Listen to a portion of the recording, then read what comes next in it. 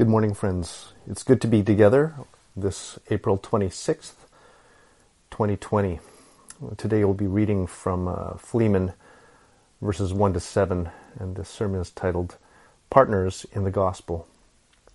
It's good to be together, even if it is a virtual connection during these days and times of COVID-19. We continue to hold our nation in prayer as we learn to cope staying at home and living in quarantine, especially during this past week as we have all collectively heard about or prayed for our fellow Canadians in Nova Scotia. What trying times, indeed. We're all learning to live with loss on one level or another, and in this present reality of COVID-19, we have lost the physical sense of community, of being together in physical ways. We've had to learn to live with restrictions in how we use our time, our freedom of movement, provisioning ourselves, or how to work from home and how we recreate with sudden imposed home time on our hands. Even how we relate with one another as we physically distance ourselves from others without socially cutting ourselves off from one another. Now, some of us have thrived, perhaps especially those of us who are introverted and who need solitude to recharge. Perhaps some of us face other challenges, getting out more, reaching out more, just for our own sanity's sake. But maybe those of us who are introverts need to be checking in on our extroverted friends. People like one of my daughters who are extremely wired for community and social connection has been connecting online and on the phone, even doing across-the-street visits with friends while physically distancing. We know these times are hard for many of us. Still others of us are risking their health and exposure to the virus for the greater community. Let's not forget them. They continually put themselves at risk for our health and our convenience. Let's not lose sight of that. Their own ordinary lives have had to suffer loss as well, the loss of physical intimate contact or affectionate touches. Perhaps the loss of some of their own physical space as they themselves prevent themselves from coming into contact with loved ones in their own nuclear family and homes. Let's not lose sight of that either. So let's go beyond the 7 p.m. clang of recognition. Let's also continue to be safe and kind. Let's flatten the curve together, as Health Minister Dix and Dr. Bonnie Henry would say. Friends, I wonder if this was a little bit of what Philemon and Paul were experiencing when Paul wrote his friend. Philemon found himself at a loss. He suffered the loss of hired help, a loss of property, a loss of honor and trust. Onesimus, his slave, had run away with some degree of Philemon's monetary funds.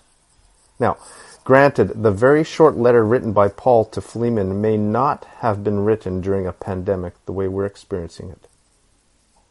But it was written to Philemon in a context of loss. The loss affected Philemon's entire household, and just like Health Minister Dix and Dr. Bonnie Henry have asked us to partner with them to be kind and to show love and partner with them to help flatten the infection curve, Paul is writing to Philemon, but perhaps to the whole gathered church in Laodicea as well, and asking them to partner with Paul in the gospel. Philemon is a letter speaking into the context of loss. In this letter, a slave by the name of Onesimus has run away from his master Philemon. He then fled to Ephesus in order to get lost in the crowds, only to have come upon Paul and was led to a saving relationship with Jesus Christ, and was now serving Paul as Paul served his first imprisonment in Rome. Let's not forget that Paul is in chains, but the letter is much more than about dealing with loss. It is actually a letter that deals with feelings of betrayal, with forgiveness, and ultimately with grace and reconciliation and partnership. Paul not only invites Philemon to partner with him in living out the gospel, but with respect to Philemon's runaway slave, Onesimus, Paul invites Philemon and the church in Laodicea to forgive. Forgive a close household member who was once trusted and then betrayed the family. This person then ran off with their money and fled for his life. Paul very lovingly encourages and invites Philemon and his whole household to forgive. The call for all of us as Christ followers is indeed to forgive. and to partner in the gospel so that we may all live the life God is calling us to live, especially as we bump into our roommates and family members more often now during this COVID-19 pandemic. Let's partner in the gospel by living well, with forgiveness leading us in the way. Here's a fun fact before we get into reading the scriptures. It's an interesting note that 50 years after this letter was shared with the churches, Ignatius, one of the great Christian martyrs, was being taken to execution in Rome. And as he goes, he writes a letter to the surrounding churches and has much to say about their wonderful bishop, the leader of all the churches there. What is that bishop's name? Onesimus. It is only through the transforming power of Jesus Christ that a runaway slave had become the great bishop of Ephesus. Grace indeed. I want to encourage us to read through this very short letter. It'll take us less than 10 minutes for a short read, and to let it sink in. Maybe even read it a couple of times during this week so that you can get more out of it. Well, friends, if you haven't yet opened your Bible, I invite you to turn to Philemon verses 1 to 7. It's a very short letter located in the New Testament right after the short epistle to Titus in a grouping of letters from Paul. This is today's passage of Scripture, Philemon 1 to 7. Verse 1. Paul, a prisoner of Christ Jesus, and Timothy, our brother, to Philemon, our dear friend and fellow worker, also to Apphia, our sister, and Archippus, our fellow soldier, and to the church that meets in your home. Grace and peace to you from God our Father and the Lord Jesus Christ. I always thank my God as I remember you in my prayers, because I hear about your love for all his holy people and your faith in the Lord Jesus. I pray that your partnership with us in the faith may be effective in deepening your understanding of every good thing we share for the sake of Christ. Your love has given me great joy and encouragement, because you, brother, have refreshed the hearts of the Lord's people. This is the word of the Lord.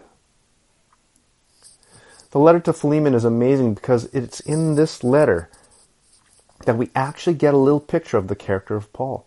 We get to see him asking a favor.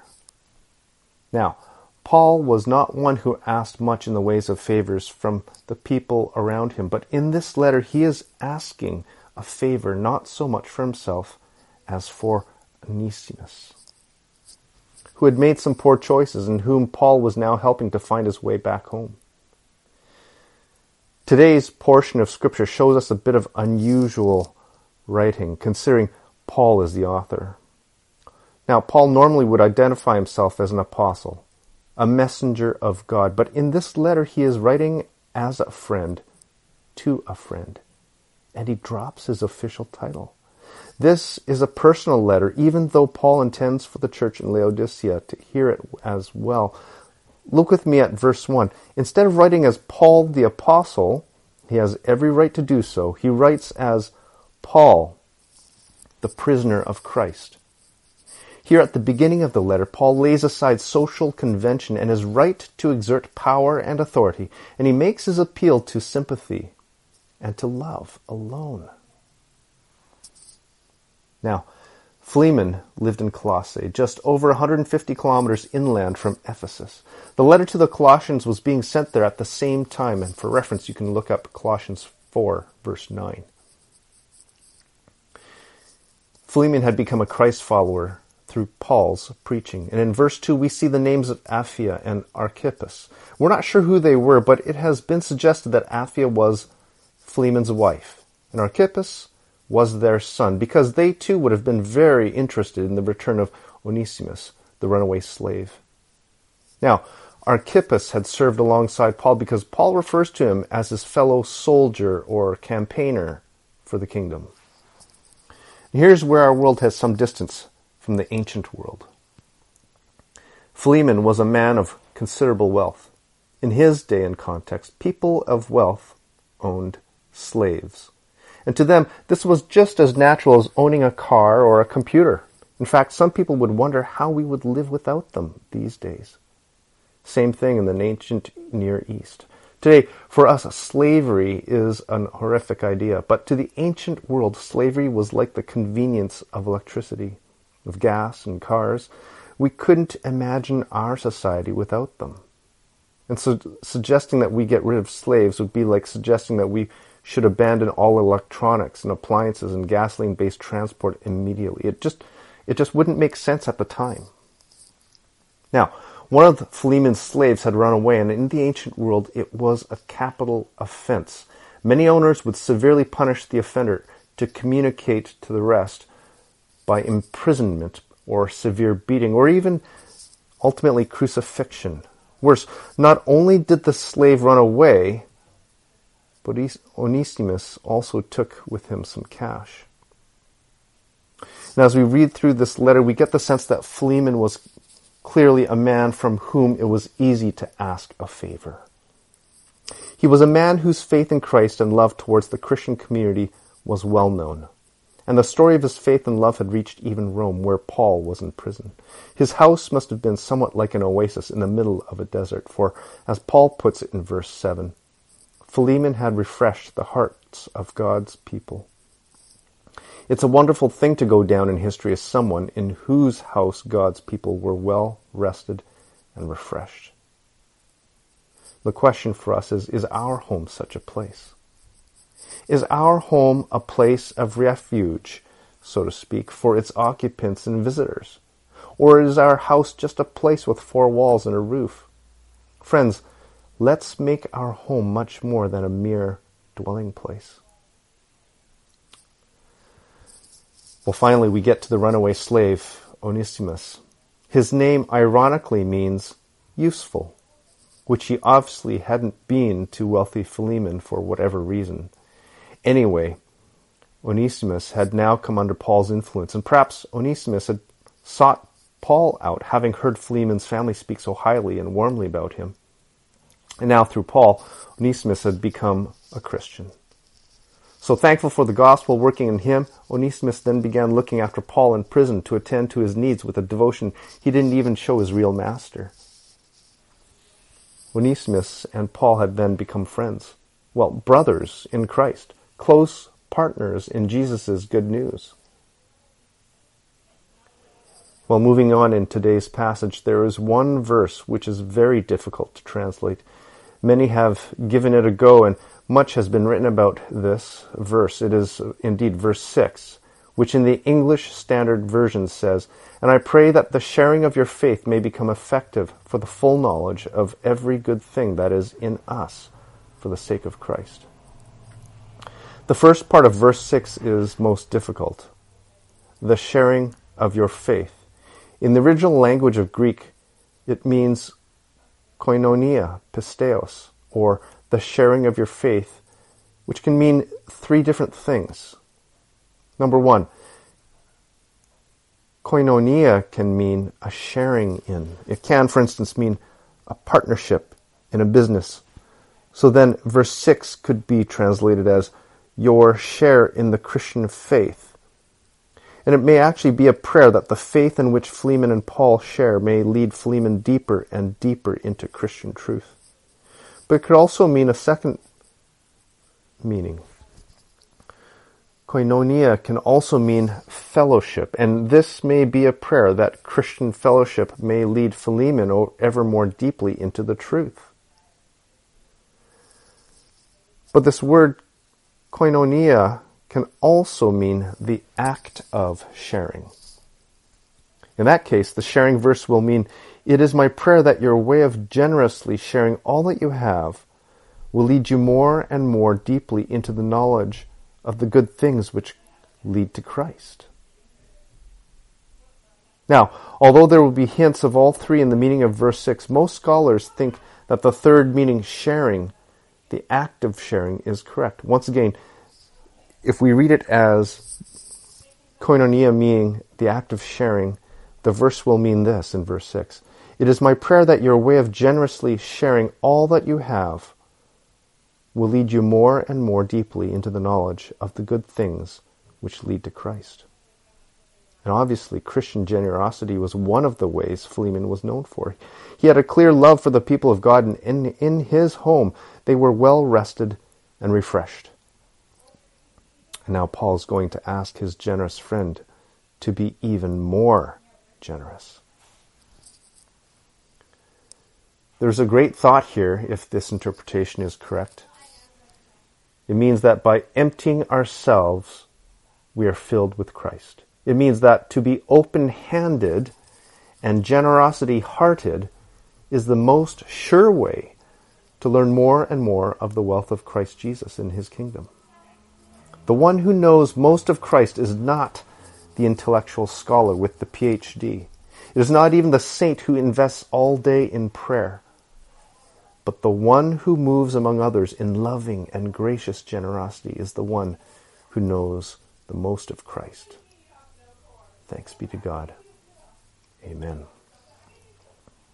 Here's some questions to ponder or even consider for action.